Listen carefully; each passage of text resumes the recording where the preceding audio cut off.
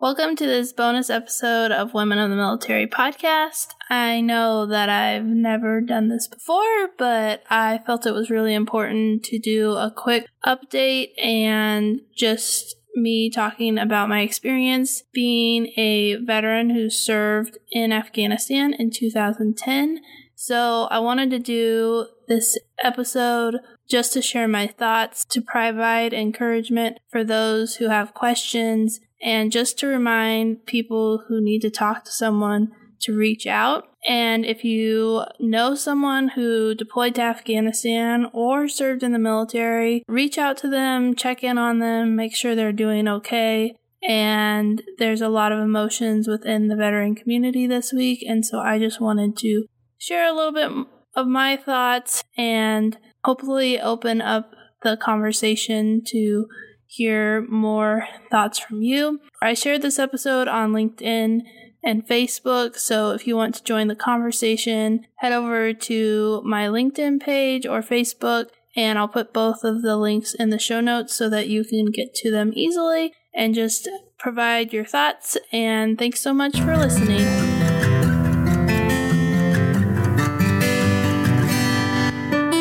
You're listening to Season 3 of the Women of the Military podcast. Here you will find the real stories of female service members. I'm Amanda Huffman. I am an Air Force veteran, military spouse, and mom. I created Women of the Military podcast in 2019 as a place to share the stories of female service members past and present, with the goal of finding the heart of the story while uncovering the triumphs and challenges women face while serving in the military. If you want to be encouraged by the stories of military women and be inspired to change the world, keep tuned for this latest episode of Women of the Military. 20 years after being removed from power in a U.S.-led invasion, Taliban militants swept into Afghanistan's capital, Kabul, on Sunday, facing little resistance from Afghan forces. On Monday afternoon, August 16th, President Joe Biden addressed the nation. I served in Afghanistan, and as I watched President Biden talk about the events that happened over the weekend and the events leading up to the U.S. withdrawing from the war, I keyed in on a portion of his speech where he talked about a key pivotal moment in the war that affected my life because my deployment was after this shift. I deployed to Afghanistan in 2010. When I arrived at my training in November of 2009, they kept focusing on this new buzzword of counterinsurgency, often referred to as COIN, and I learned all about what COIN meant and the theory behind it, but I didn't put all the dots together until Monday afternoon while listening to the president and realizing how important that shift was when the war went from counterterrorism to counterinsurgency. I think the biggest reason why this part of the speech stood out to me was because it was something that I hadn't really understood until that point.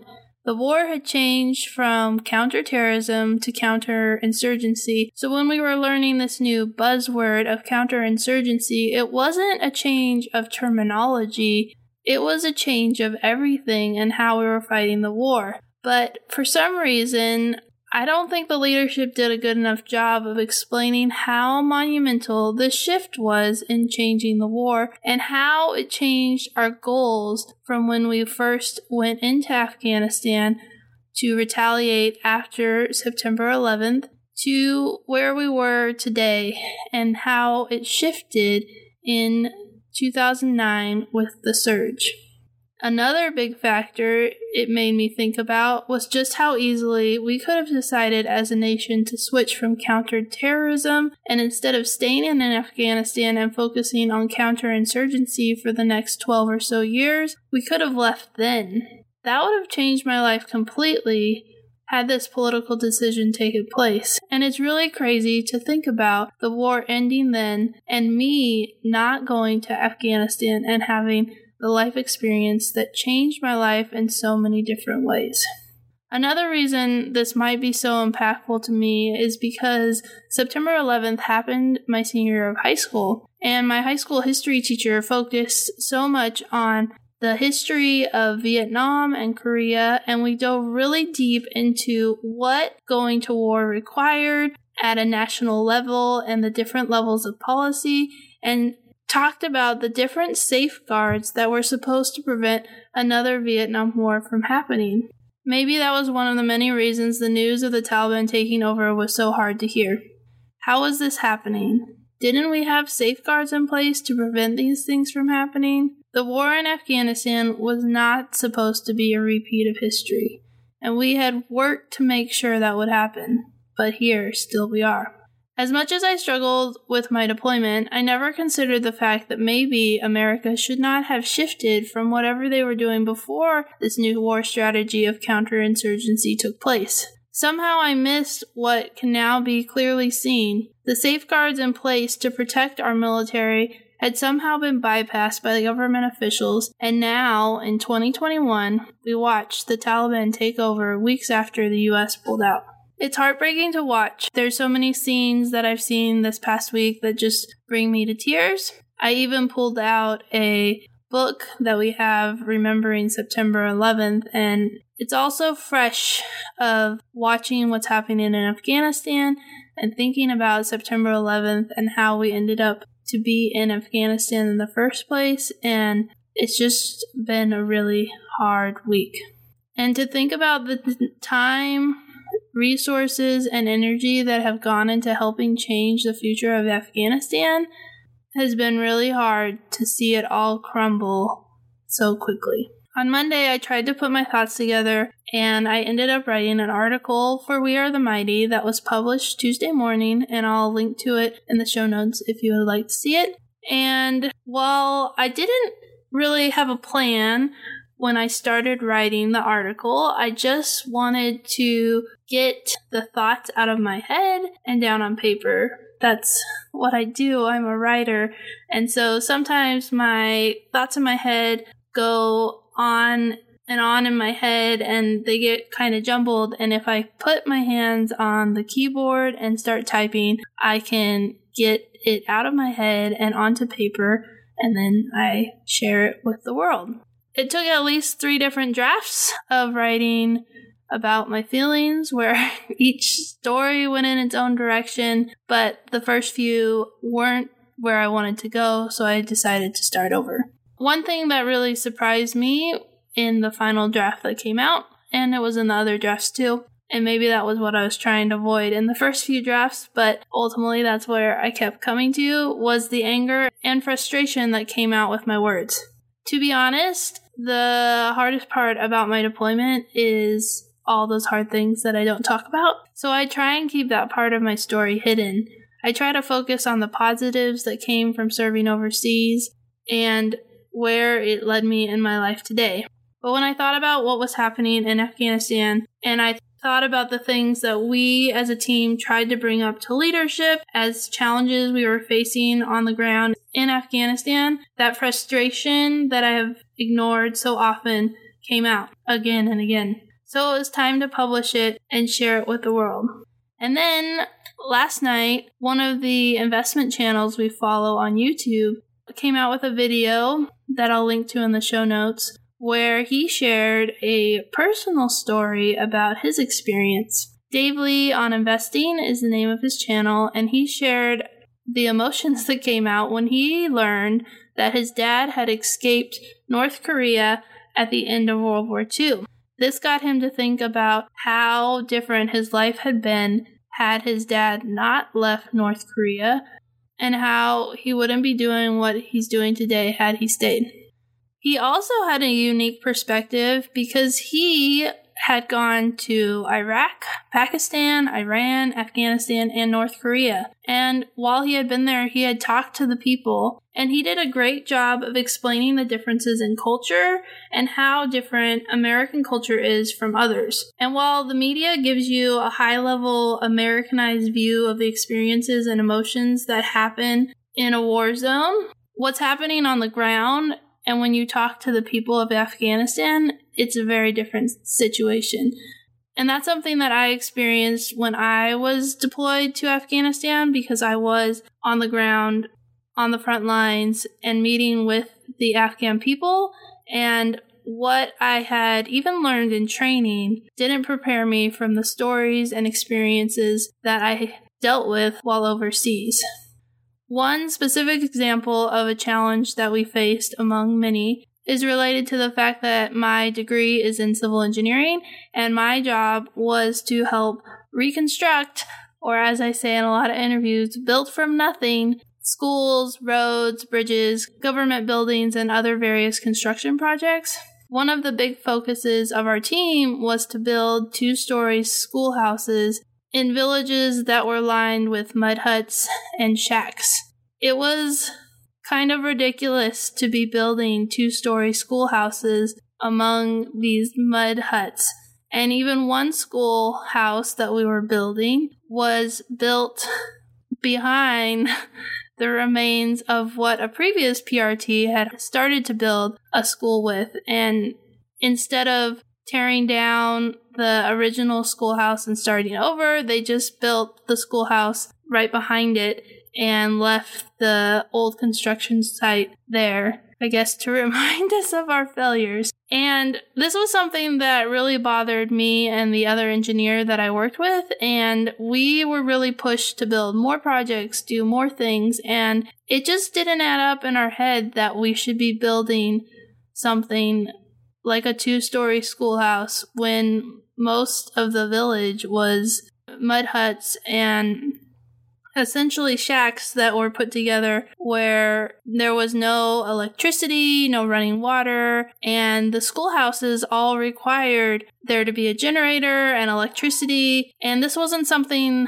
that the people of Afghanistan in that area really understood or even knew how to use correctly and to maintain. And don't even get me started on the word sustainability and what that meant to Americans and how much trouble we had trying to explain that to the Afghan people that we were working with.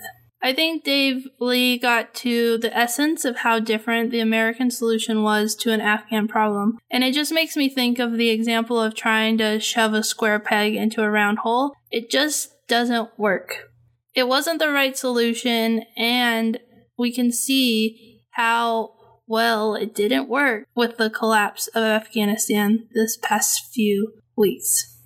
And I think the thing that makes it the hardest is that me and other members of my team realized it wasn't the right solution back in 2010, and we tried to bring up some of the challenges that we faced and how things weren't working. And instead of having leadership listen to us, they told us to just keep doing projects.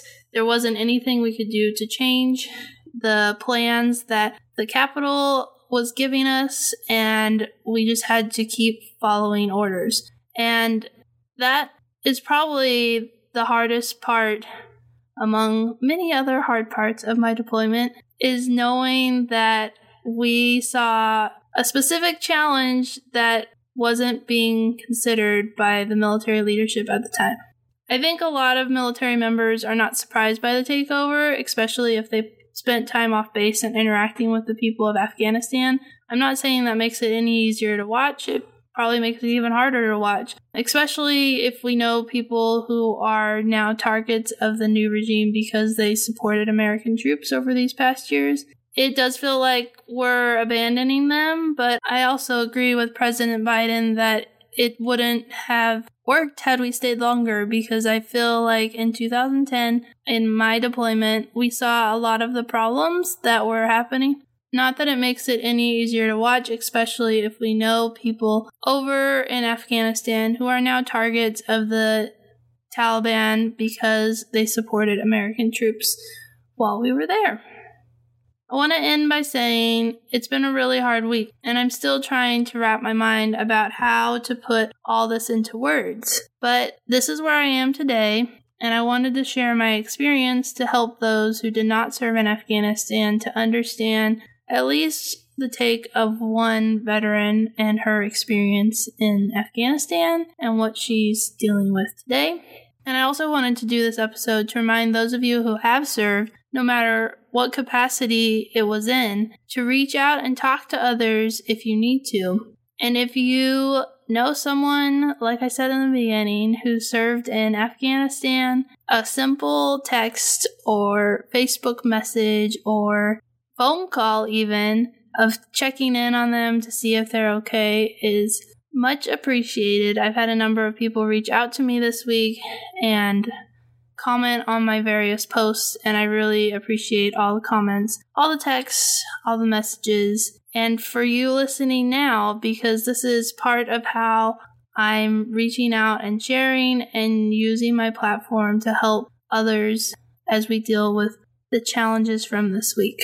And I also want to mention that I was featured on the Spouse Angle this week. I did an interview with Natalie Gross, the host, on Monday. After she checked in on me, we decided to try and squeeze in a quick interview for her episode this week that she shifted towards Afghanistan. And so that is even more raw than this today, because that was as I was in the middle of processing my feelings. And I feel like she asked really good questions, and I'm really grateful I had the opportunity to talk to her, even though it wasn't easy to do. So thanks so much for listening to this bonus episode. We'll be back on Tuesday like normal with another podcast interview.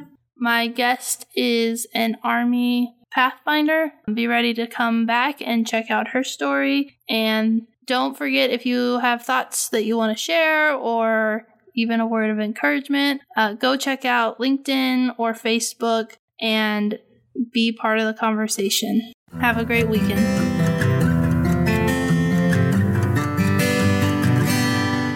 Thank you for listening to this week's episode of Women of the Military Podcast. Do you love all things Women of the Military Podcast? Become a subscriber so you never miss an episode, and consider leaving a review. It really helps people find the podcast and helps the podcast to grow. Are you still listening? You could be a part of the mission of telling the stories of military women by joining me on Patreon at patreon.com/women of the military, or you can order my book, Women of the Military, on Amazon. Every dollar helps to continue the work I am doing. Are you a business owner? Do you want to get your product or service in front of the Women of the Military podcast audience? Get in touch with the Women of the Military podcast team to learn more. All the links on how you can support Women of the Military podcast are located in the show notes. Thanks again for listening and for your support.